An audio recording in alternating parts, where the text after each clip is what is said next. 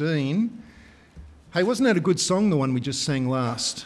And it would have been great if I'd managed to get the music team geared up to do that one last week. Well, that's what inspired you. So Psalm 116, there's a nice song based on Psalm 116. It's on the church Facebook page, so you'll have to connect with Facebook to see this song that we've uploaded.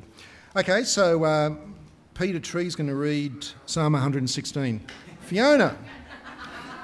Fiona's going to read Psalm 116. Hi, Fiona. Hello. Got to keep you guessing. Okay, great. Terrific. Thanks, Fiona. Okay, we're singing the whole of Psalm 116, which is on page 435 in the Red Pew Bibles. I love the Lord, for he heard my voice. He heard my cry for mercy. Because he turned his ear to me, I will call on him as long as I live. The cords of death entangled me. The anguish of the grave came upon me. I was overcome by trouble, and so, Lord, save me. The Lord is gracious and righteous. Our God is full of compassion. The Lord protects the simple-hearted. When I was in great need, he saved me. Be at rest once more, O my soul, for the Lord has been good to you. For you, O Lord, have delivered my soul from death, my eyes from tears, my feet from stumbling, that I may walk before the Lord in the land of the living. I believed, therefore I said, I am greatly afflicted, and in my dismay I said, all men are liars. How can I repay the Lord for all his goodness to me? I will lift up the cup of salvation and call on the name of the Lord. I will fulfill my vows to the Lord in the presence of all his people. Precious in the sight of the Lord is the death of his saints. O Lord, truly I am your servant. I am your servant, the son of your maidservant. You have freed me from my chains. I will sacrifice a thank offering to you and call on the name of the Lord. I will fulfill my vows to the Lord in the presence of all his people, in the courts of the house of the Lord, in your midst, O Jerusalem. Praise the Lord. Amen. We're going to pray now as we consider God's word. So let's just bow in prayer, shall we? Father, we want to thank you for your word, and we want to thank you that it speaks so volubly of your character. We pray that as we consider your kindness to us in terms of your compassion and your grace and your righteousness, that we would really understand the solid basis that we have for putting our trust in you. We pray for the children next door that they would be learning great things from your word, that they would be solidly rooted and grounded in the gospel of Jesus and built up in him. And so we pray these things in Jesus' precious name. Amen. Now, there's a couple of words in the English language that I think are very, very powerful. One of them is the word sorry, and the other word is the word thank you. Or is that two words? I'll call it one word, right? The word thank you is a very, very powerful word. Let me tell you a story that came out of the Second World War. The American general George Patton was deeply encouraged on one occasion by a young soldier. General Patton had established what he called rest camps for soldiers that were needing some R&R off the battlefield, and he established rest camps, a network of rest camps for American soldiers. There was one young soldier who'd been serving on the field, and he was having his time off, and he went to one of the general's rest camps. The soldier decided that it was so good that he wrote to the general. He wrote to General Patton just to say thank you for having the vision, having the care, and actually establishing a place where soldiers could go to rest. The general was actually quite moved by this, so moved that he wrote back to this young soldier, and he said this. He said, "In my 35 years in the army, I've always tried to care for the well-being of my soldiers. But he said, this is actually the first time that anybody has ever written and said, thank you. It's powerful, isn't it? It's powerful, a powerful word that impacted even this tough, hardened general of the American forces. Thank you is a powerful word, and when you think about it, there are so many things which we have to be thankful for, and there are so many people to whom we ought to be expressing our thankfulness, probably more often than we do. But in particular, we need to be people who express our thankfulness to God, because there is so much that God has given us, there's so much that God does for us that really is worthy of our thankfulness. But how do you say thank you to God? And how should we be responding to God's goodness to us? That's the kind of question which the author of Psalm 116 wrestled with. If you want to open up your Bibles at Psalm 116, because in that psalm he asks this question. He asks, how can I repay the Lord for all of his goodness towards me? Now that's a great question, isn't it? That's a terrific question to ask. And I guess you'd have to say that one of the things which we really like about the Psalms is the way that the Psalms connect with our life experience of God. The way that the Psalms reflect the kind of things which we would like to say to God and put those things in words. And the authors of the Psalms, we call them psalmists, by the way, because we don't always know who wrote individual psalms. We're not sure who wrote this psalm. But the psalmists, they're very frank and they're very open in expressing their thoughts and their feelings about God. They're not soppy. They're not sentimental. They're honest and they're frank, and they're also affectionate.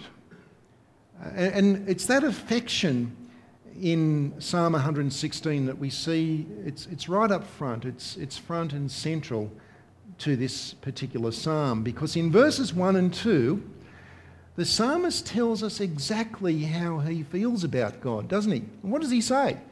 He says, I love the Lord. Now that's something which every believer ought to be able to say. I love the Lord. And when you think about love, there's different kinds of ways that people use the word love, don't they? I fell in love, which sometimes means I'm just infatuated, caught up in emotions and so on. And love is an emotional thing. And in the psalm here, when the psalmist says, I love the Lord, it is an emotional thing, but it's not just an emotional thing. It's an emotion which flows out of hard, solid fact. And so therefore it's both heart as well as mind. Because the psalmist has got some very, very good reasons as to why he can say, I love the Lord. I love the Lord. Why? Well, because he heard my voice. He heard my cry for mercy.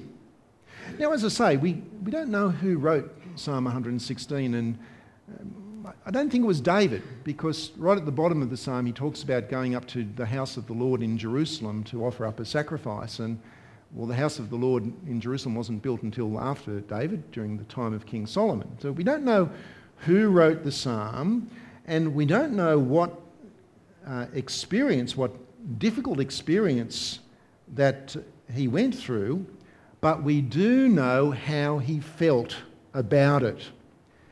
He says in verse 3, he says that the cords of death entangled me. The anguish of the grave came upon me. I was overcome by trouble and sorrow. Now, as I say, we don't know what the problem was. Maybe it had to do with people and what people had done to him, because down in verse 11, what does he say about all men? All men are liars, right? And ladies, it's a generic term there. It's... All right, we won't go too far down that track. Okay, but it's a graphic description, isn't it? He says the cords of death entangled me. And when I think about that, I think of the kind of image that comes to my mind is like a dolphin caught in a shark net, and the more that the dolphin struggles to break free, the more entangled it becomes and it dies. And so what we have here is that it's a picture of despair and helplessness. Let's think about despair and helplessness for a few moments. There's a little town which is about 60 kilometres west of Inverell. It's called Warialda. Anyone ever been to Warialda? Okay, half the congregation. The Hamiltons kind of lived out that way, didn't you? Well, I don't know if you ever picked up on this, but in Warialda there's a Presbyterian church, and on the property is what they call the manse. That's a minister's residence in Presbyterian speak, okay? So the manse in Warialda is made of sandstone. And the sandstone blocks that they used to build the manse were originally part of the old Warialda prison. When they demolished the prison, they kept the sandstone blocks and they built a minister's residence out of it. Now, you've got to know where to look. But two of those sandstone blocks have got some words etched into them. One of them says this. It says, "Hell is here." Now, I don't think that the Presbyterian minister etched that into the sandstone block. On a bad day, maybe. We can only imagine the situation of the 19th century convict who etched those words in his cell. Hell is here. Now, he might have been in prison for good reason.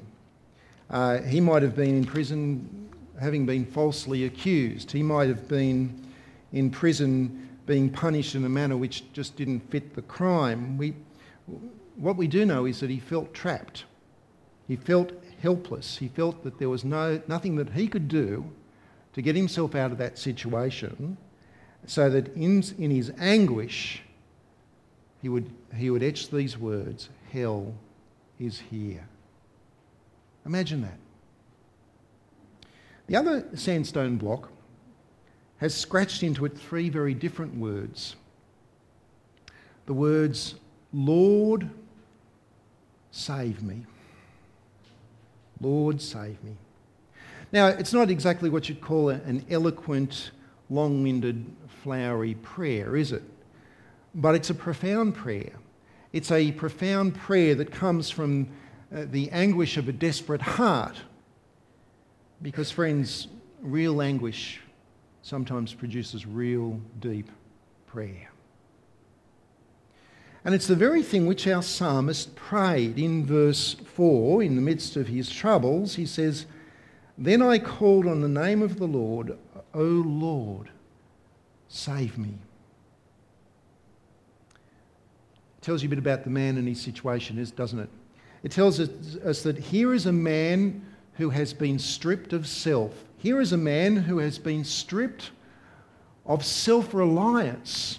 Here is a man who has been stripped of that pride which says, "I can do this. I don't need help. I don't need God." Here is a man who has been humbled. He's helpless and he knows it. But his prayer, in the case of the psalmist, is not just wishful thinking. It's not the situation whereby, okay, so I've tried everything else and it's all failed, I might just give prayer a go and see if that works. No. This man cried out to God because he had some very solid grounds. Because he knows the character of God. Do you see what he says in verse 5? In verse 5 he articulates three very important truths about the character of God. He says, "The Lord is gracious." That is, the Lord does not give to us that which we deserve in terms of our sin. He does good for us when we don't deserve it. So that's the definition of grace. He does good for us when we don't deserve it.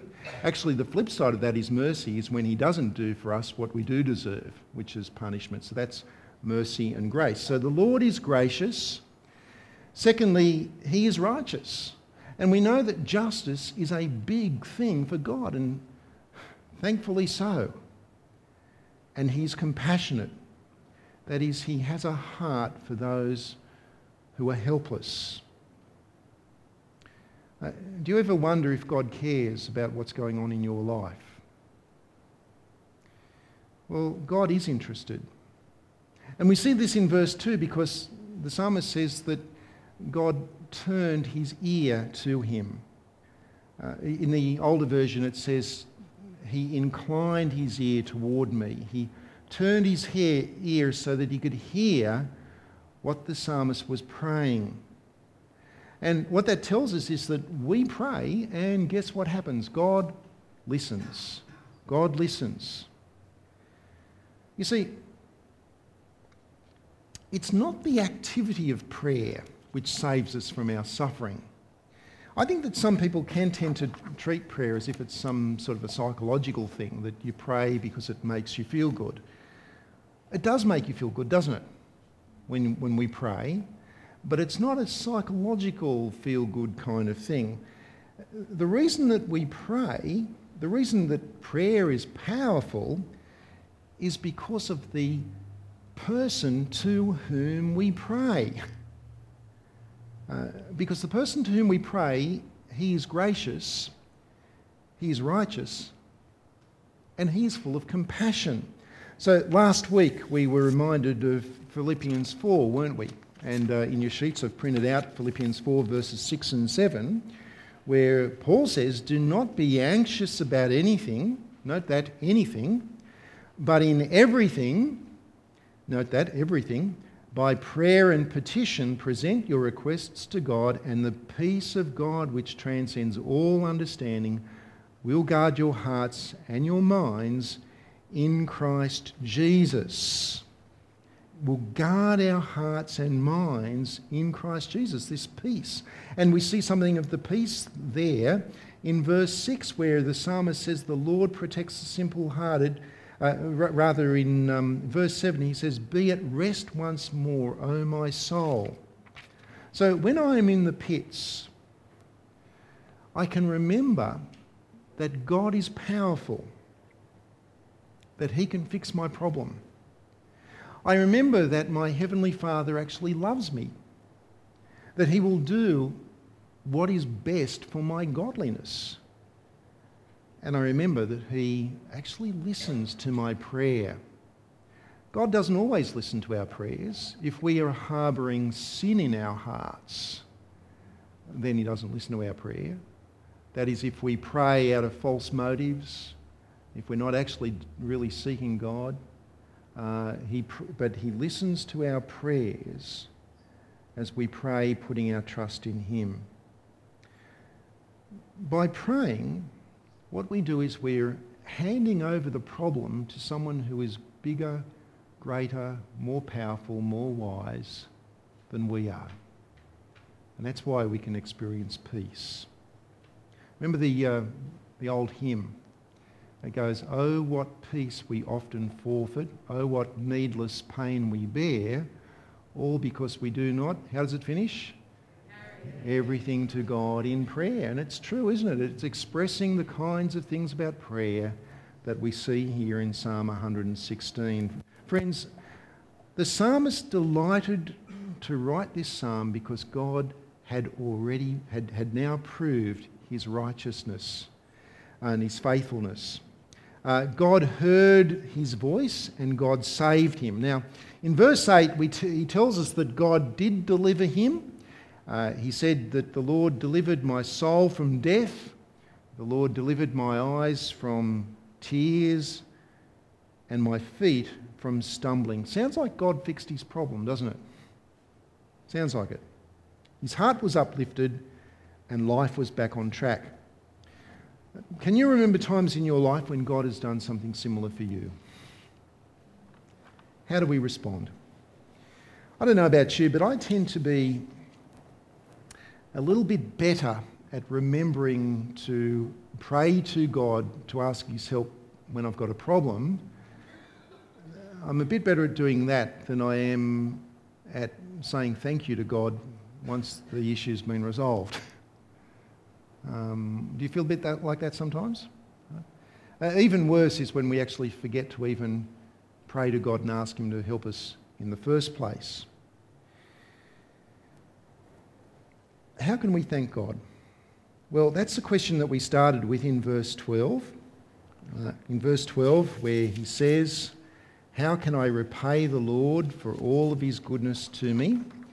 And then in verses 13 through to the end, he basically says to God, well, the way I'm going to repay you, the way I'm going to say thanks, is I'm now going to become your servant. I'm going to worship you.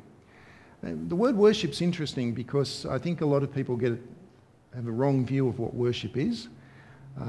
Worship, it comes from two Old English words meaning worth and ship, and it means to give God what he is worth. Now, what is it that we can give God that comes anywhere near what he's worth? It has to be our very lives, doesn't it? It's not just an hour and a half on Sunday, it's our very lives given over to God. And so out of heartfelt thankfulness, the psalmist says, I just want to live for you, God. I'm going to keep on calling on your name. I'm going to work hard at serving you. And I'm going to do so in the presence of your people so that other people know just what it is that you've done for me. So how good has God been? For many of us, I think this psalm does resonate because we can remember times when we've been in great need and God has done some very special things for us. But it's not always the case. God doesn't always give us exactly what we want and what we ask for. Many Christians who deeply love God still suffer from long-term challenges in life. And so how does Psalm 116 speak to those situations? How is it that all Christians, no matter our circumstances, how is it that we can all rejoice in God and say, thank you, Lord? Now, some Christians say that this really should not be an issue.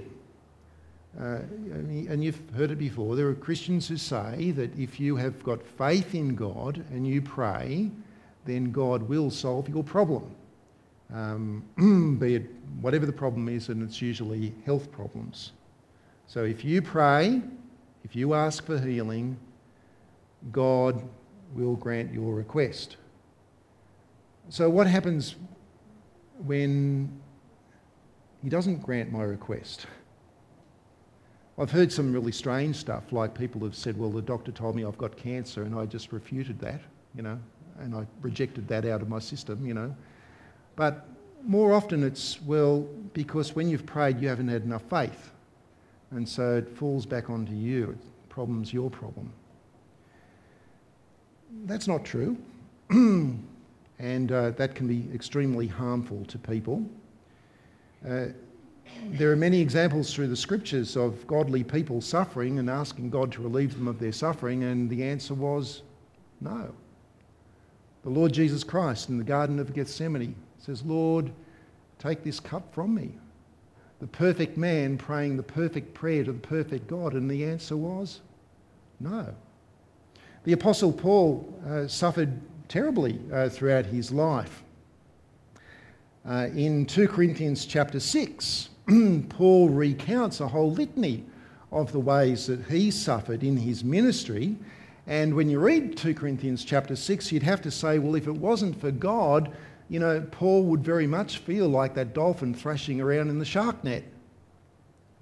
Amongst other things, he talks about being sorrowful, yet always rejoicing. About being poor, yet making many people rich. About possessing nothing, but yet actually possessing everything. How can this be? Well, The psalmist describes God in verse 5 as being gracious, righteous, and compassionate.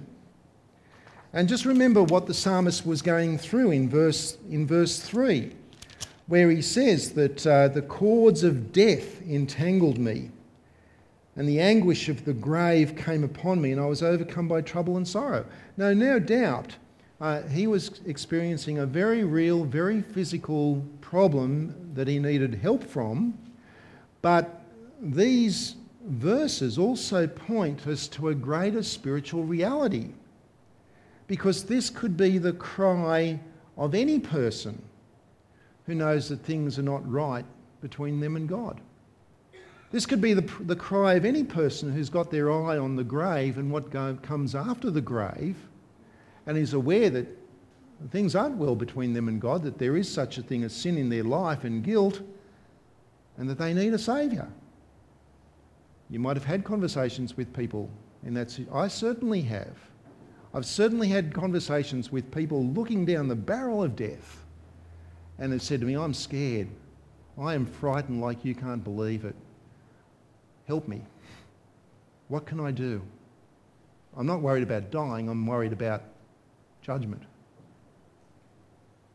See, on the cross, the righteous judgment of God was satisfied as Jesus died to pay for our sin. We call it, the theologians call it, penal substitutionary atonement. The atonement is that Jesus paid the penalty for sin as my substitute. And I have to say that there is a heresy going around at the moment that says that the atonement is not about penal substitution. That in its most crass form, they would say that the idea that Jesus paid the penalty for our sin on the cross, well, that's cosmic child abuse. In its more sophisticated form, people are saying, yeah, well, that's one aspect of the atonement, but it's not central, and it's not essential to believe that Jesus actually paid a penalty for sin on the cross. And I guess underlying that is that they don't really believe in judgment. I think that's the key issue there. But on the cross, what happens is that the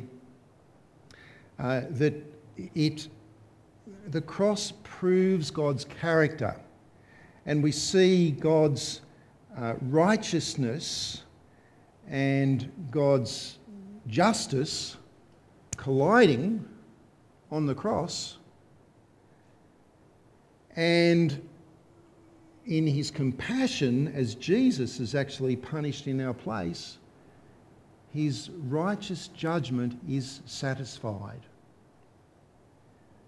It proves his character. He is gracious because he gives us the good which we did not deserve. He is righteous because the guilt of sin is paid for. It's not swept under the carpet as if, sin doesn't really matter. And it's compassionate because he did it for us. He did it for people who are caught in their sin, people who are helpless to do anything to change that situation. And he hears our prayer. When we pray that prayer, Lord, save me. Lord, forgive me for all of my rebellion against you. Then in his compassion, in his graciousness and in his justice, that prayer can be answered as a very strong yes, because of Jesus and what he's done on the cross. In fact, when God does allow us to suffer and says no to our prayers for relief from our suffering, he does so for a purpose. Sometimes it's in order to strip away our pride. It's in order to mould us so that we would be people who are more humble and who acknowledge that we actually really need God, that we're not self-sufficient, self-reliant, self-made people. And that's why Paul in 1 Thessalonians chapter 5 can say, be joyful always, pray continually and give thanks in all circumstances. Not just when things are going great, but to give thanks in all circumstances. So, how do we say thank you to God for his great love for us? Remember Kerry Packer?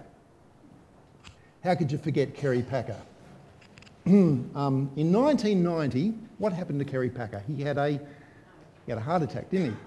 And was that the time when he reckons that he died for a while and nothing happened? He came back and he wanted to say, look, there is no God, don't worry about it. Nothing happens. Well, that's for another sermon. He had this heart attack, and because he was playing water polo, and in those days, ambulances in New South Wales didn't have defibrillators. Is that right? I struggle with that like I struggle with the word anaesthetist. It's just one of those words. But the ambulance that came to rescue Kerry Packer did have a defibrillator, and it saved his life. And being a businessman, he did a deal with the government. He said 50-50. You know what the deal was, don't you? 50-50, and we'll put a defibrillator in every single ambulance in the state of New South Wales. That's a good deal, and that was a pretty nice way of saying thanks. Well, you and I have got a lot more to be thankful for, because God just hasn't saved our lives. God has given us eternal life through Jesus. And so, therefore, the gospel has to profoundly impact our lives so that we don't live for ourselves anymore. We don't live for our pleasures. We don't live for our wealth. We don't live for our possessions. We don't live for our career. We don't even live for our families, or we don't live for our experiences. We don't live for whatever it is that is different to living for God as number one in our lives. We live for him. We put God first, front and middle, central to our lives. Psalm 116 finishes with this picture of the psalmist offering up a sacrifice of a thank offering in the temple in Jerusalem. In Romans chapter 12, Paul says that in view of God's mercy in the gospel, that we are to offer up a sacrifice. We are to offer up our very selves as living sacrifices, holy and pleasing to God. And he says this is your spiritual act of worship. I think that's something we need to pray about, so let's just spend some time praying, shall we?